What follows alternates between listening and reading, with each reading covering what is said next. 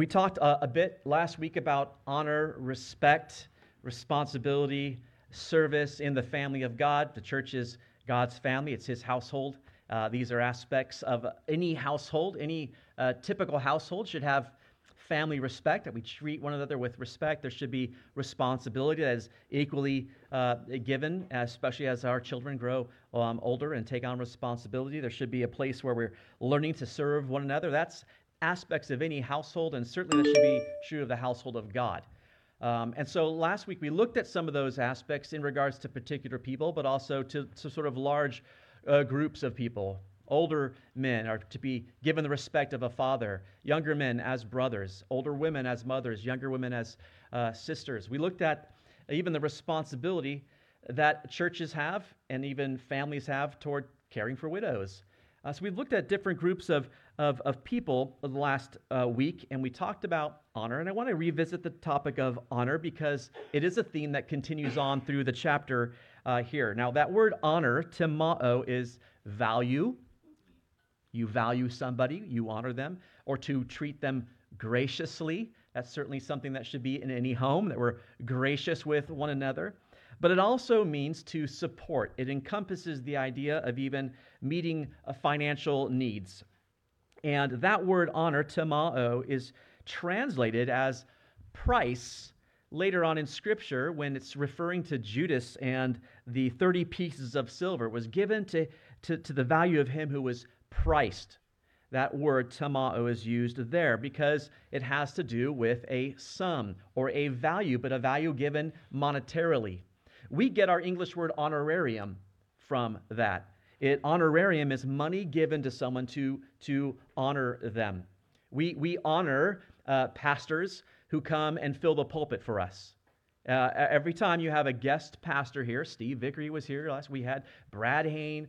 We give them an honorarium because, as you'll see later, they're worthy of that because they labor in the word. Back in verse 3 of chapter 5, we saw this word honor. Look back at it again. It says, honor widows who are really widows. And there, he had in mind the financial support. Yes, they should get respect, but he was really thinking about the financial support for widows because they're left all alone. That's a widow who is really a widow. It's one who is left all alone. But he also said one who is a believer and who demonstrates her dependence upon and devoted service to God. That's a widow who's really a widow. And as we move on to our passage today, the section that follows, it continues to deal with the subject of honor. And it's honor to two particular groups of people, and they are those that we submit to in the church and those that we submit to in the world. You could say to elders or church leaders, and you could say to masters or our superiors or bosses or supervisors or whatever you have in the world. Honor should be given to those two groups. And so we're going to look at aspects of honor concerning those groups today. Titled it Honor Concerning Leaders. And the passage is beginning in verse 17, and we're going to read all the way down to chapter 6, verse 2. So look back at verse 17. It says, let the elders who rule well be counted worthy of double honor. There's that word honor again. Especially those who labor in the word and doctrine. For the Scripture says, you shall not muzzle an ox while it treads out the grain, and the laborer is worthy of his wages. Do not receive an accusation against an elder, except from 2 or 3 witnesses. Those who are sinning rebuke in the presence of all, that the rest also may fear. I charge you before God and the Lord Jesus Christ and the elect angels that you observe these things without prejudice, doing nothing with partiality. Do not lay hands on anyone hastily, nor share in other people's sins. Keep yourself pure. No longer drink only water, but use a little wine for your stomach's sake and your frequent infirmities. Some men's sins are clearly evident, preceding them to judgment, but those of some men follow later. Likewise, the good works of some are clearly evident, and those that are otherwise cannot be hidden. Let as many bondservants as are under the yoke count their own masters worthy of all honor, so that the name of God and his doctrine may not be blasphemed. And those who have believing masters, let them not despise them, because they are brethren. but rather serve them because those who are benefited are believers and beloved. Teach and exhort these things. Let's pray and ask for God's blessing on his word today. God, thank you so much for your word to us. We do pray that you would be with us as we study this section, which, Lord, is full of so many very important truths and principles. We pray that you would, Lord, be with me as I speak. Lord, may my words be your words. I pray that you would open up all of our hearts to what you want us to hear today. We pray these things in Jesus' name. Amen. Well, let's look at this first group here, honor concerning elders. This is the first group he's going to deal with, honor concerning elders. In verse 17, again, let's look at it. He says, let the elders who rule well be counted worthy of double honor. Now, this is the first time in Paul's letter to Timothy that he's actually used this word elder. We've so much talked about elders, we probably all assume we've been talking about elders, but actually he's not actually used the word elders so far. That word is presbyteros. But Paul has used elders interchangeably with another word. The other word was overseers. That was episkopos, and we saw that word rendered as bishop back in chapter 3, where it says a man, if he desires the position of a bishop, an episkopos, he desires a good work. And if you remember, we went and looked at a passage from Paul where he uses those words interchangeably. And I want to remind you of it here in Acts chapter 20. It was verse 17. He said, from Miletus he sent to Ephesus, and he called for the elders of the church. And then down in verse 28, the elders arrive, and he's speaking to them. And it says, therefore take heed to yourself and to all the flock among which the Holy Spirit has made you overseers. So he calls those elders overseers. And he says, to shepherd the church of God, which he purchased with his own blood.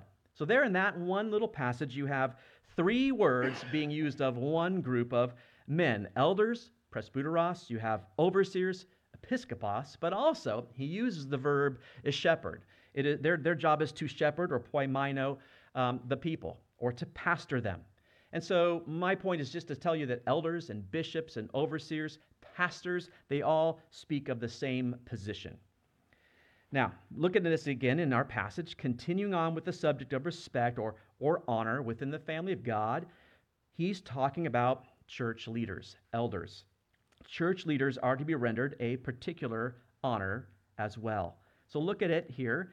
All church leaders, as you look at this, by the way, all of them are worthy of honor because, first of all, we looked at the honor given to older men and younger women and older women. I mean, honor should just be a present thing, but we want to look at how to honor them, Here he says there are some elders who are worthy of double honor.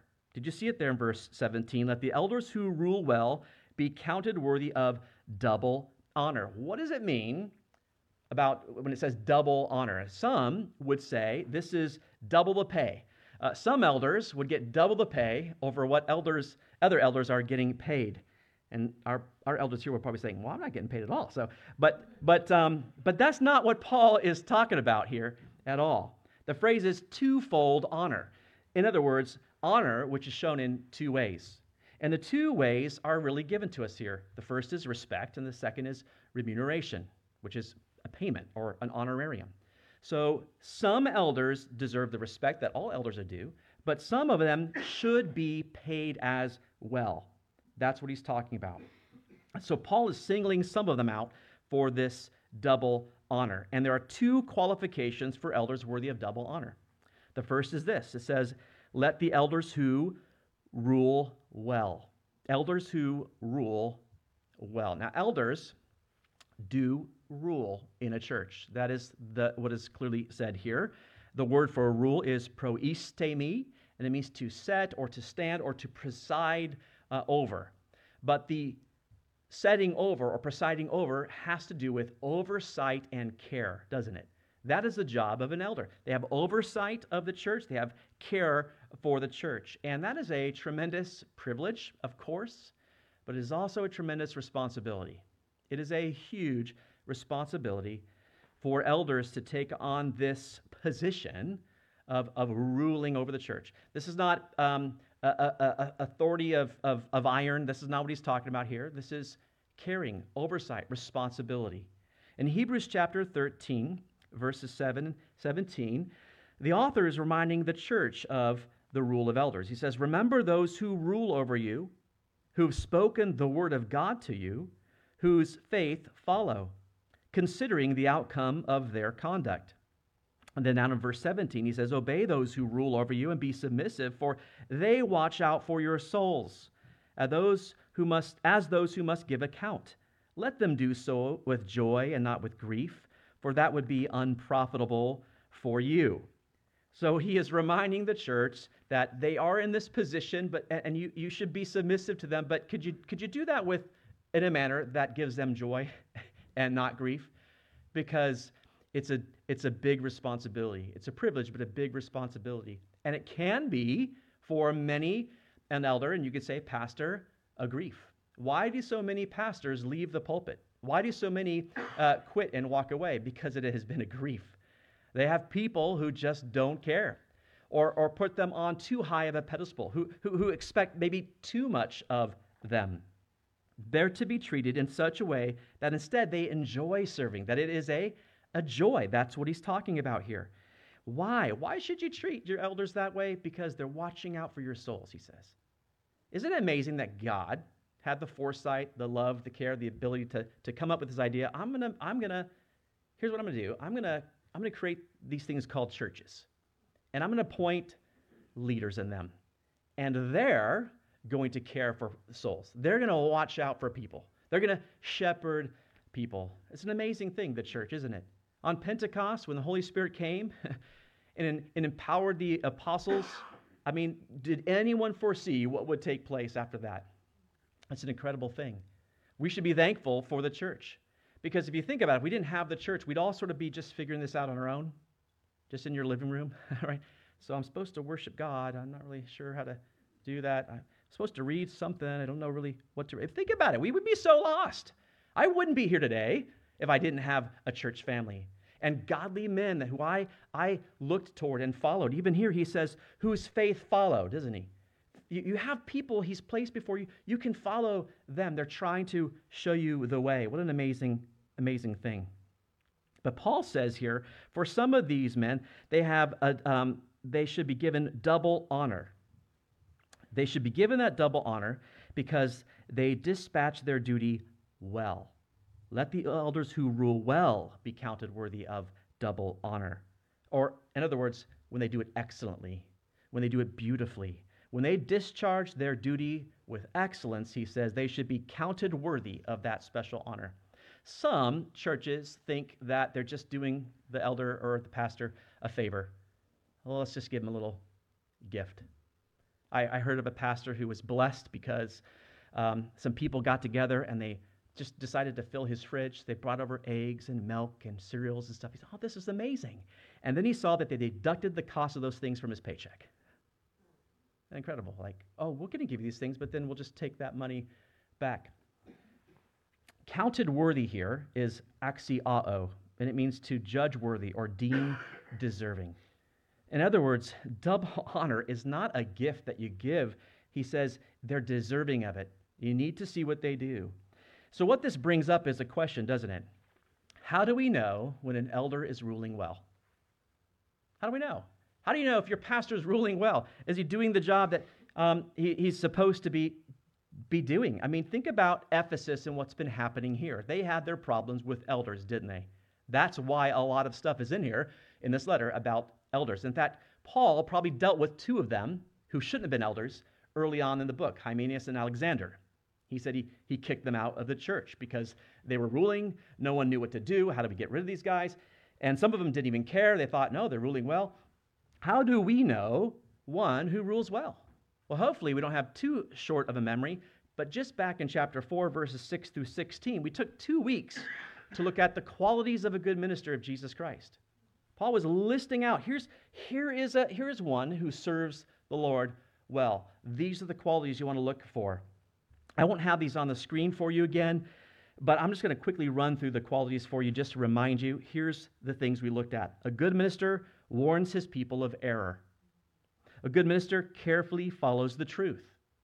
He rejects ungodly teaching. He disciplines himself toward godliness. He's willing to labor and suffer. He teaches with authority. He is an example to believers. He bases his entire ministry on God's word. He fulfills his calling. He is diligently committed to his work, and he progresses in spiritual growth. Those were the qualities that we looked at, and we find those in verses 6 through 16. That's an elder who rules well. But the second qualification is given here. It's elders who labor in the word and doctrine. So they must be ruling well, but also ones who labor in the word and doctrine. Now, labor, he speaks of the elder as laboring. The labor of an elder, just that alone, is worthy of respect. That's what he says. In fact, in 1 Thessalonians 5, he reiterates that. He says in verses 12 to 13, "We urge you, brethren, to recognize those who labor among you and are over you in the Lord and admonish you." So obviously he's talking about the same people that are set over, but also who are laboring. "And to esteem them very highly in love," here it is again, "for their work's sake. Be at peace among yourselves." You're to esteem them for their work. They're laboring. They're working hard. So they deserve special recognition and respect. But some labor in the word and doctrine. The word is logos. It literally means speech. So this would be the proclamation, the proclaiming of God's word, the exhortation of God's word, but also doctrine, which is the teaching, didaskalia, the teaching or instruction of God's word. Paul says double honor is especially for those who labor in the word and doctrine. In fact, especially is this word. It's malasta. It's chiefly, or most of all, or above all, meaning that is the primary duty of that elder. They're laboring in word and doctrine. Some might teach frequently, some might teach periodically, but some have been given the burden, the primary burden, the chief burden of preaching and teaching. I say burden but it is. It's a responsibility. I remember when Steve was talking to me when he first approached me about taking over the church. So this is a long time ago now. And he was trying to get across the weekly burden of preparing the word, because I was teaching Resolved, or am I teaching kids ministry, right? But I didn't have necessarily the weekly thing. He says, you just got to think about it. And I think, what did he use? He used the word you guys use here. It's a slog. Is that the word you guys use? Slog. He goes, "It's a slog." And I went, "Oh, not a slog." And then I was like, "Slog? What is a slog? I don't know what a slog is." But I kind of got the hint of what he was saying. It's just, you know what? I looked at the calendar. Sunday comes every week.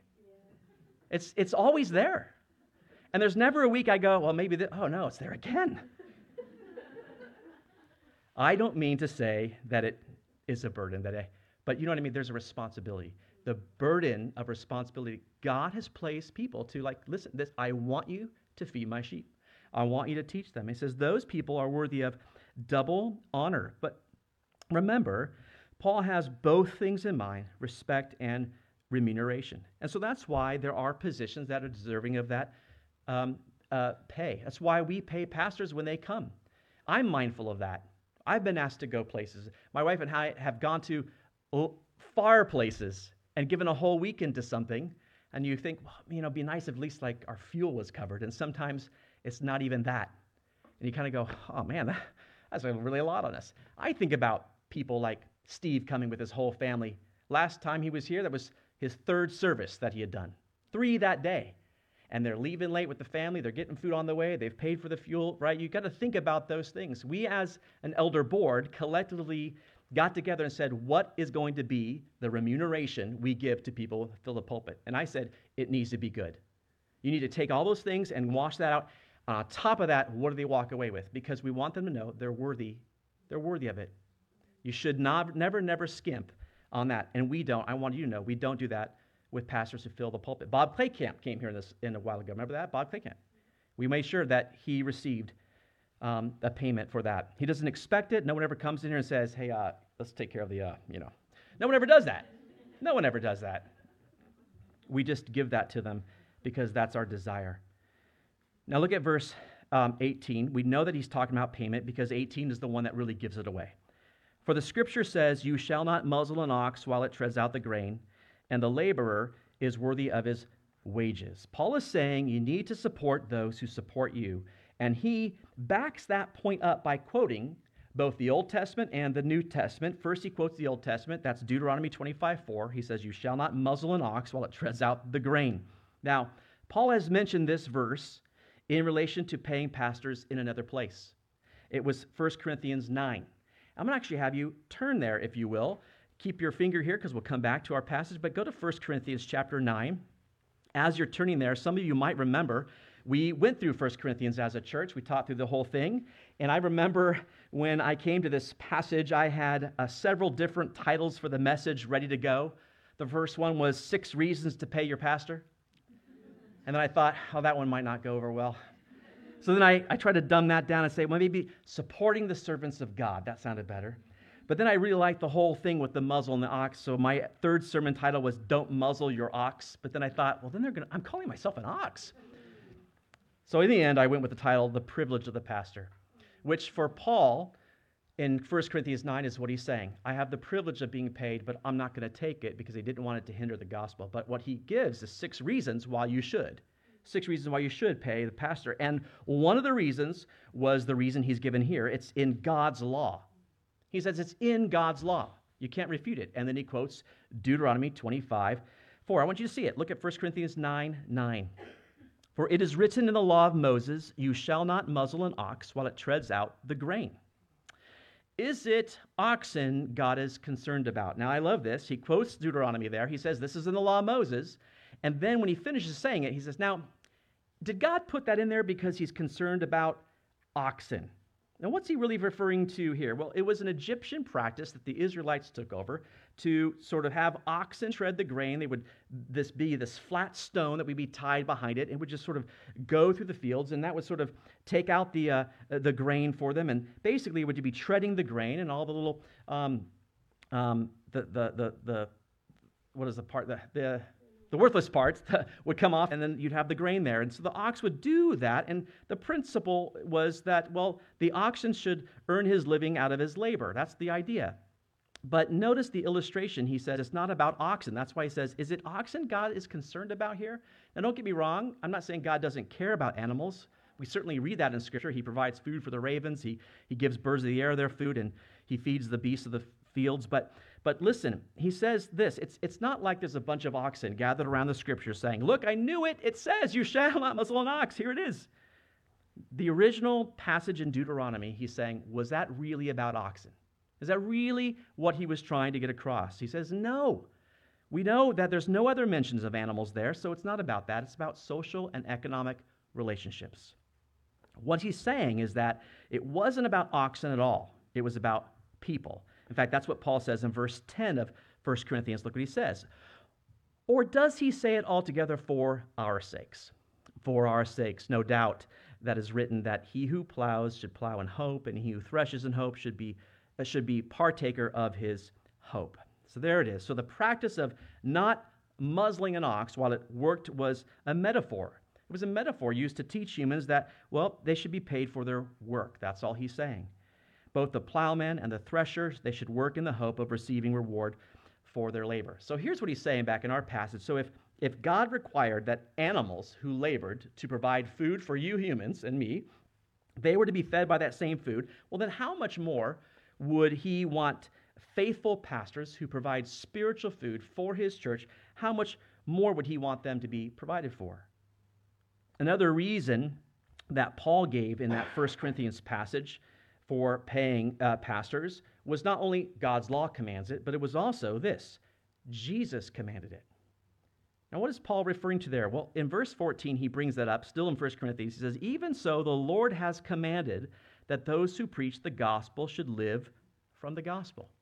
So there Paul is saying, no, Jesus himself said that. And it's not immediately obvious in that passage, but he is referring to Luke 10:7. If you go back to our passage in 1 Timothy, you will see it there because it's here that he quotes it. In verse 18, first he quotes the Old Testament, Deuteronomy, you shall not muzzle an ox while it treads out the grain. And then he quotes the New Testament, and the laborer is worthy of his wages. So there he is quoting Luke chapter 10.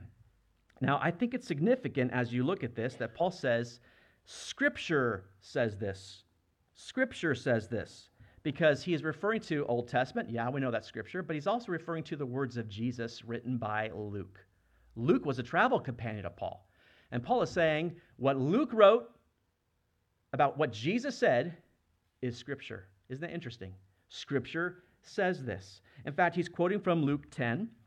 And if you turn there really briefly, let's review the whole thing in context there. Luke chapter 10 is when Jesus is sending out the 70 disciples, and they're going to go out into all the villages, and they're going to serve him. They're going as his servants.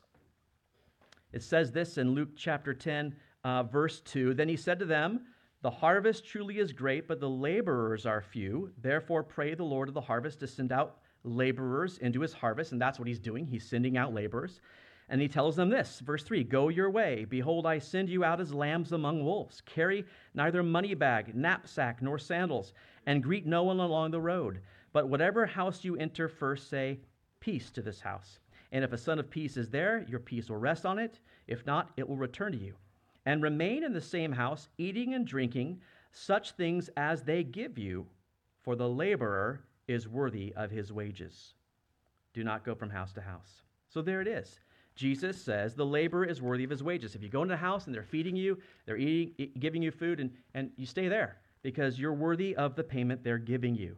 And so that's all Paul's point is here. An animal was entitled to eat of the grain that it works so hard to thresh. A servant of the Lord, was worthy of payment as well. So Paul says Moses and Jesus say that churches are to provide remuneration or payment for those who labor to feed you spiritually. That is his point. And he says labor there, and that's specific to get us to understand that. It means to work to the point of exhaustion. It is a harsh word there. So the work here of ruling well and preaching and teaching is vigorous, is what he's saying. It's laborious, or your word, it's a slog, and it deserves double honor. So how do we honor elders? It's through respect. It's through remuneration. Now, because elders are worthy to receive such honor, they may become easy targets from others. Because they're in positions of leadership, they can become targets. And so Paul next gives advice to Timothy and to the church on how to protect them. So this is how to honor them, but they also need a protection. Look at verse 19. "Do not receive an accusation against an elder except from 2 or 3 witnesses." Now, there are many motivations people may have for attacking a church elder or a pastor. Many pastors have been accused of different things, and certainly we see sometimes those things come to light. There were true accusations, and we see many pastors and elders fall from their positions of authority. But here he says you've got to be careful about this because people also may attack them with false motivations. And there are many motivations. It may come from resentment. They just resent their calling. It may come from a rebellious attitude. They just rebel against their authority. It may come from jealousy. It may come from rejection. They reject what they're teaching. It could be all kinds of motivations. And so false accusations against an elder, they're a very real danger. That's what he's saying here. So Paul instructs Timothy on how to deal with them. First, he says this: reject unsupported accusations. Do not receive an accusation against an elder. Don't even receive it. If there's no support to that accusation, if there's only one person bringing it up, he says you're to ignore it. You're not even to listen to it. They're not to even entertain that idea unless they can be supported. Now, this doesn't place an elder beyond successful accusation, but it's beyond illegitimate ones. Does that make sense? You have to be careful, he says, to weed these things out. They are never, ever, ever to be at the mercy of false accusers. So Paul is putting this protection in there for elders. But then he also says to receive supported accusations. Reject unsupported ones, receive supported accusations. From where? From 2 or 3 witnesses. 2 or 3. So that was an Old Testament procedure for separating the valid excuses from the false ones. You can investigate that. The accusations may yet prove to be false, but it must at least be investigated. He says this is when you listen to it. And there are many things you have to consider. Who are the ones that are accusing them? Are they reliable? Are they trustworthy? Are they bringing up a sin issue, or is it something else? Remember, Jesus had accusers. They were colluding together to come up with a testimony against him. They couldn't get the testimonies to agree. There was no real accusation there. They just wanted him dead. And there's this a harder and deeper subject that we have time to dig into. This is just, I would just say, an overall sort of instructions by Timothy, to say it that way. There is protection that is offered to elders, but there's only so much you can do. I was in a church. I was a youth pastor for 4 years. Pastor Chris, you guys all know him now, called me into the office, and he said, so I need you to know that the youth pastor just stepped down, and I'm just going to let that sink in for a moment. And he said that to me because he was a good friend of mine. I worked with him for 4 years. And I was just shocked, saying, well, he's stepping down. He goes, all right, second thing I need you to think about is this, is that I need you to be the new youth pastor, and I need an answer by the end of today. Now, that's how Chris does things. You guys know Chris. Like, no time to think. I'm calling my wife going, I don't know what's going on here. But I had to do that. I stepped into his shoes, and I became the youth pastor. It came to light what had happened. There wasn't a sin issue. There was maybe foolishness on his part. There was maybe a lack of just being safeguarding and being careful. He was alone with a girl. They weren't doing anything inappropriate. He was just alone with him, so there were no other witnesses. He said something foolish. I wouldn't say sinful, but something foolish, something he probably shouldn't have said. And she took it back to the parents, and it blew up. Just became a huge thing. And so you have no 2 or 3 witnesses. You have 1 against 1. And on the one hand, you go, well, we just don't even entertain that. But Chris couldn't do that. He had to listen to the whole thing. You had families getting involved and big accusations. And then, and it came to light that they just didn't like him. And they demanded him stepping down. And out of protection for his own family, he said, you know what, I'm just going to do that. I'm going to step down. So this is not as an easy of a thing as it appears to be. You do have to investigate things and think about what would be the wisest. But the general rule is here to protect those elders because they're easy targets. They're going to be.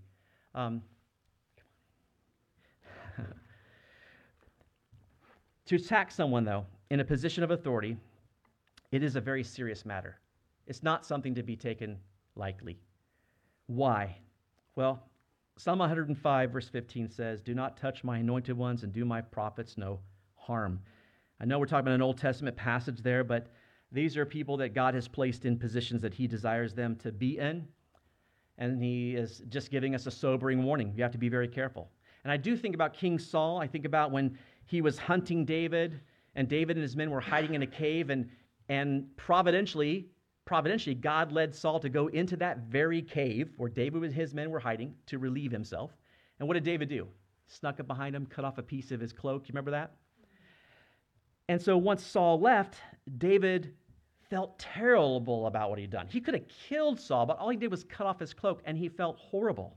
In 1 Samuel 24, verses 5 to 6, this is what he said. Now it happened afterward that David's heart troubled him because he had cut Saul's robe.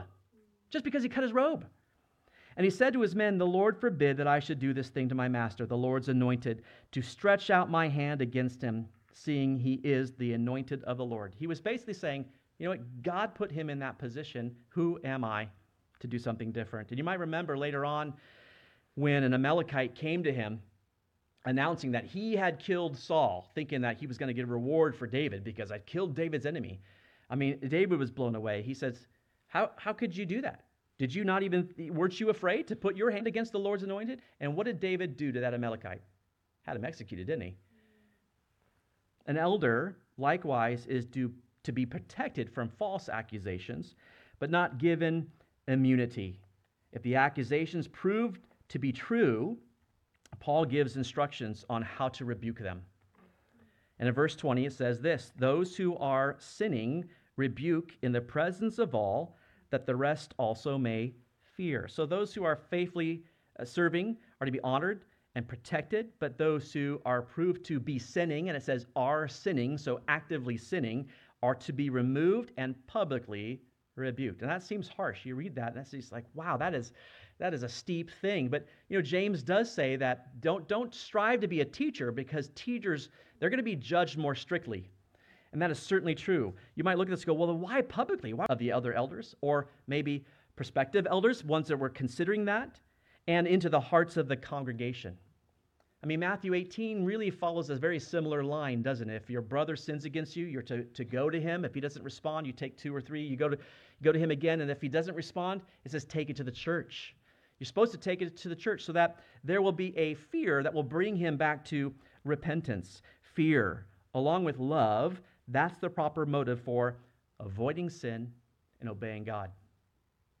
And I think far too many pastors who have gotten into sin that had become so public, are either not publicly rebuked, they just sort of silently slip away for a bit, or they're quickly reinstalled. And you have to be very, very careful with that, because these are leaders of God's church. 2 Corinthians 7:1 says, "Therefore, having these promises, beloved, let us cleanse ourselves from all filthiness of the flesh and spirit, perfecting holiness in the fear of God." That is to the church. We're to cleanse ourselves from all these things. And so if an elder is in sin, they're to be leading the way in this. And so to say, I'm sorry, but we're going to have to take this to the church, that is not an easy thing to do. That takes courage. I think we have to be very careful. And many of the sins of pastors, unfortunately, they're of a sexual nature, and Proverbs tells us that the sexual sin is a reproach what will be never wiped away. And so, meaning he's disqualified from ministry according to the qualifications of chapter 3, which he must be above reproach. So Paul is charging Timothy here about a very important thing, and he charges him in verse 21 to maintain these principles. Verse 21, "I charge you before God and the Lord Jesus Christ and the elect angels, that you observe these things without prejudice, doing nothing with partiality." What Paul is saying is, listen, this is a command coming to you before God, before Christ, before the angels in heaven. In other words, for all in heaven are concerned about the purity of the church. It's the purity of his household. It's his household. And so sin must be dealt with in the household of God, but especially when it involves sinning elders. He says, observe these things without prejudice, doing nothing with partiality. In other words, no one gets preferential treatment. It doesn't matter if they're popular. It doesn't matter if they're well-known. It must be dealt with the same way. So, a way to avoid getting the wrong elders in leadership is to be very careful in your selection of them. And that's what he gives us next, how to select them. Look at verse 22. "Do not lay hands on anyone hastily, nor share in other people's sins. Keep yourself pure." The best way to prevent unqualified elders from serving in the ministry is to not lay hands on anyone hastily. To lay hands upon them simply meant to, in this context, that was to confirm their giftedness, that was to confirm their acceptance into public ministry. In 1 Timothy chapter 4, Paul mentioned this very thing about Timothy himself. Look at verse 14. Just go back to chapter 4. Look at verse 14. "Do not neglect the gift that is in you, which was given to you by prophecy with the laying on of the hands of the eldership." You have a gift, remember? And the elders all confirm that gift. Don't neglect it. Use it. That was confirmation of his selection to ministry. But if that's done hastily, then it leaves the church liable to share in other people's sins. He says if you do that, then you're sharing in their sins because you're bringing that into church.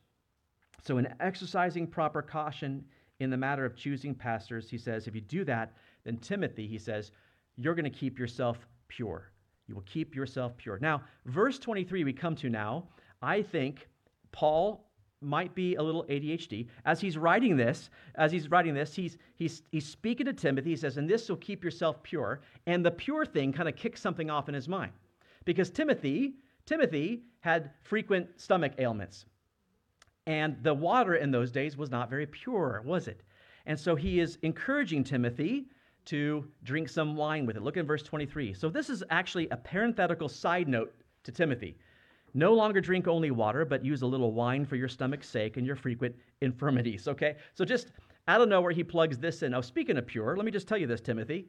Now, Timothy obviously had committed himself to total abstinence. He wasn't drinking any wine. Why? Because he desired to be a model of spiritual virtue. That was his choice. But like I said, water in the ancient world, not always so good. Not often, it was often impure. So because of his stomach ailments, Paul says, listen, you can have a little wine. It'll probably do you good. All right, but after that aside, Paul here, beginning of verse 24, gives 4 principles that concern the selection process, okay? To go through a selection process, I've read to you what we do with elders. There's a selection process, and this is very similar here. It says in verse 24, some men's sins are clearly evident, preceding them to judgment, but those of some men follow later. So, some men's sins, they're clearly evident, meaning you don't even have to look very far. You can just see the example of their lives and say, well, they're not elder quality. They're clearly living sinful lives. Some of them, they're not even trying to hide that. So they're obviously unfit to serve as elders. But those of some men follow later. He says some men's sins are not evident beforehand. They take a little bit investigation. They come to light during what? During the church's assessment process. There must be a careful process of investigating. And we looked back at chapter 3 about the qualifications of an overseer. Those are all the things we look at. Are they blameless? Are they a husband of one wife? Are they temperate? Are they sober-minded? Are they not given to wine? Are they not violent? Are they gentle? Are they husband of one wife? Are they managing their house well? All those things are the things that you're looking at. And you look at those things and say, oh, some of these things you do see once you start to go through the process. So he says, listen, don't lay hands on people hastily. Go through this process. Some of the sins are obvious, they're evident, but some take a little bit more investigation. They come to light later. But likewise, verse 25, the good works of some are clearly evident, and those that are otherwise cannot be hidden. So some good works are obvious. There's sometimes there's an obvious, from the quality of the men and their character, that they're qualified to serve. You don't have to do a lot of digging. There's not a long discussion about their qualifications. That's unnecessary. The good works are evident. But then there are those that are otherwise, and they cannot be hidden, meaning good deeds of some, maybe they're not as easily seen or readily apparent, but they come to light during the examination process. They'll be found qualified to serve as elders. So there'll be clearly evident sins and good works, which will easily disqualify or qualify them. Other ones need more investigation. So that's what he's talking about there. And that really brings to a close the honor about elders, and then the lovely part that he gives us about protecting those in leadership. We'll just take a couple minutes to finish up chapter 6, verses 1 and 2, because it's also about honor. But this is honor concerning masters, or those also above us, but perhaps outside the church, in the world. And first he speaks about unbelieving masters. Look at verse 1 of chapter 6. Let as many bondservants as are under the yoke count their own masters worthy of all honor, so that the name of God and his doctrine may not be blasphemed. So bondservants there, that can be translated slave. And it speaks of a person who is in submission to another. It carries it with it no negative connotation, because it can be a noble designation. That word was used and describes our Lord serving his Father. It's used in the New Testament to describe a believer's submission to his Lord. It's used to non-Christians as well, submitting to them and to other believers. So it doesn't necessarily mean a bad thing. We are bondservants of Christ. We're slaves of Christ. And that's a good thing, because if I'm not a slave of Christ, guess what I'm a slave of? Sin. But he came to free us from the bondage of sin, that we might be slaves to him, slaves to righteousness. So in the New Testament here, it describes that in a beautiful way. So how do we act then as believers toward unbelieving masters? What kind of bosses do you have in your workplace? Are some of them hard to obey and submit to? Are some of them rude to you and rough with you and discriminate against you? I bet you all have your own stories with the kind of people you've had to submit to in the world. Well, we're told here, first of all, that we're to honor them. He says you must honor them. Count them worthy. Count their own masters worthy of all honor. Again, deem them worthy. They might not be worthy of it in the eyes of most people, and maybe even in your own eyes, but he says you must count them worthy of that.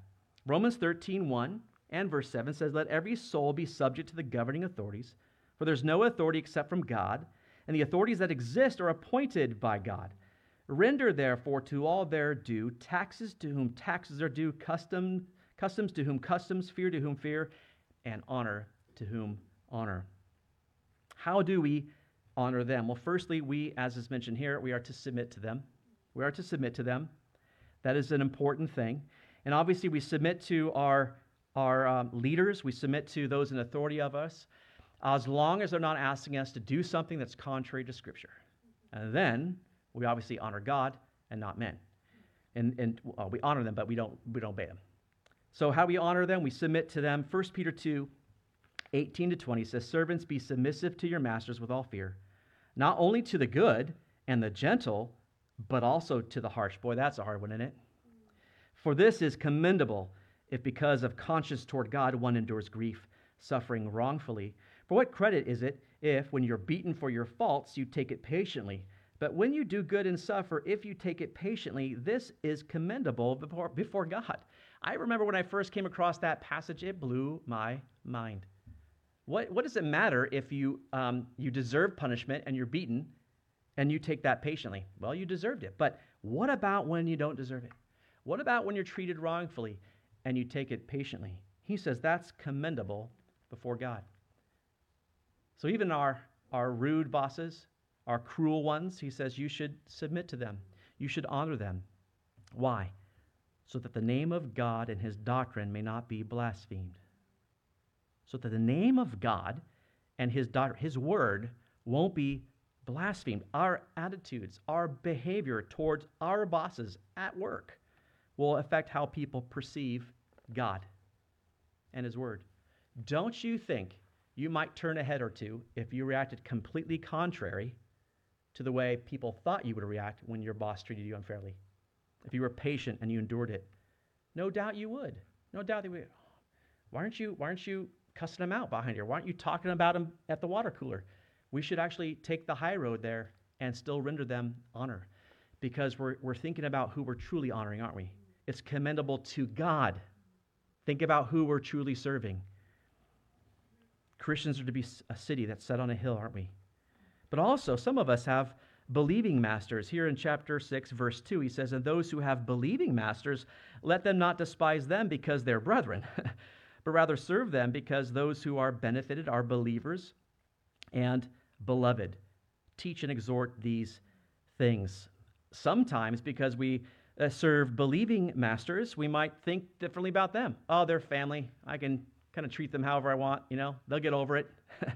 He says, actually, they're brethren. You should serve them. And that's what he says. Serve them.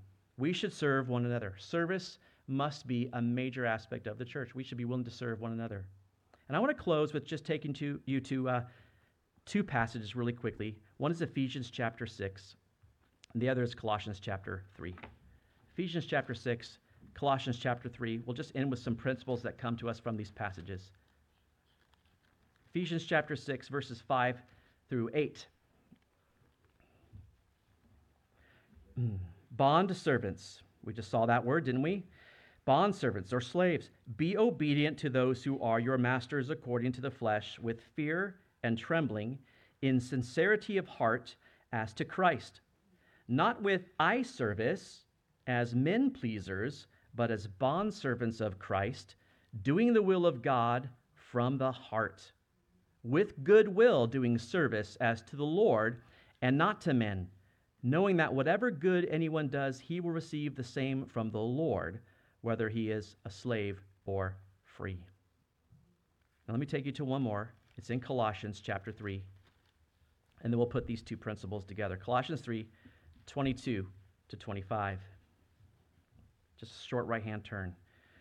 Colossians 3, verse 22. Bondservants, obey in all things your masters according to the flesh, not with eye service as men pleasers, but in sincerity of heart, fearing God. Very similar.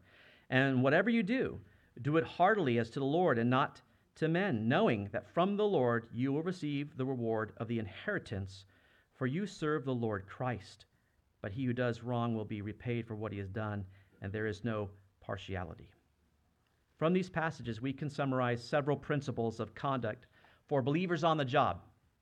One, we're to serve our employers obediently. No matter what, we serve them obediently. We're to serve them completely. So not just when they're looking, right? Completely. Respectfully, they are due the honor. We're to serve them eagerly. He said, in sincerity of heart. That means our heart really does want to eagerly do it, not begrudgingly. Oh, I got to go do this. Sincerely. Excellently, because he says to do it as to Christ. Wouldn't you want to do everything for Christ to the best of your ability? He says, when you serve your masters that on earth, you do it to Christ. Do it with excellence. Diligently, not with eye service. Humbly, not as men pleasers. Spiritually, doing the will of God from the heart. And one more, we got to think eschatologically. Think of the future, knowing that from the Lord you will receive the reward of the inheritance. You know what? We're not doing things ultimately for reward here on earth, are we? We're serving Christ. We're expecting reward and honor from him. And he ends this by saying, teach and exhort these things. If there's one thing our world needs more of, I think it's real, true respect, real honor. How can we really do that? The church should be the one leading the way, right? How do we do that? Let's begin it here. Let's make sure we're doing it well in the church so that we can be doing that well in the world for his glory. Amen? Amen. Let me pray. God in heaven, we thank you so much for your word. Again, we thank you for these instructive words from Paul, who lays out these principles so well for us to follow, to understand, makes them clear for us. Lord, we thank you for the household of God, where we can, with grace, learn these things together to honor and respect one another, Lord. I pray that we would strive to do that diligently and well here so that we can do that diligently and well in the world, because the world is watching. The world wants to know what we really think about God, what we really think about Christ, what we really think about his word. And Lord, I pray that you'd help the attitudes of our hearts, because many times our hearts just aren't in it. We may go through the motions outwardly, but we just can't convince our hearts to truly do these things with real respect or real honor. And that's just because, Lord, we need to die to self. We need heart change. We need to allow your Holy Spirit to do that. So, Lord, would you do that for us? If anyone here today struggling with that, truly wanting to release, Lord, any negativity toward anyone, Lord, that you would do that by the power of your Spirit. We just can't do it in our own power, in our own flesh. We need supernatural power. So we pray that you'd help us to do that, Lord, to remember that ultimately we're serving Christ in all that we do. We want to honor you. We love you. We praise you for all that you have done and all that you continue to do. We pray these things in Jesus' name. Amen.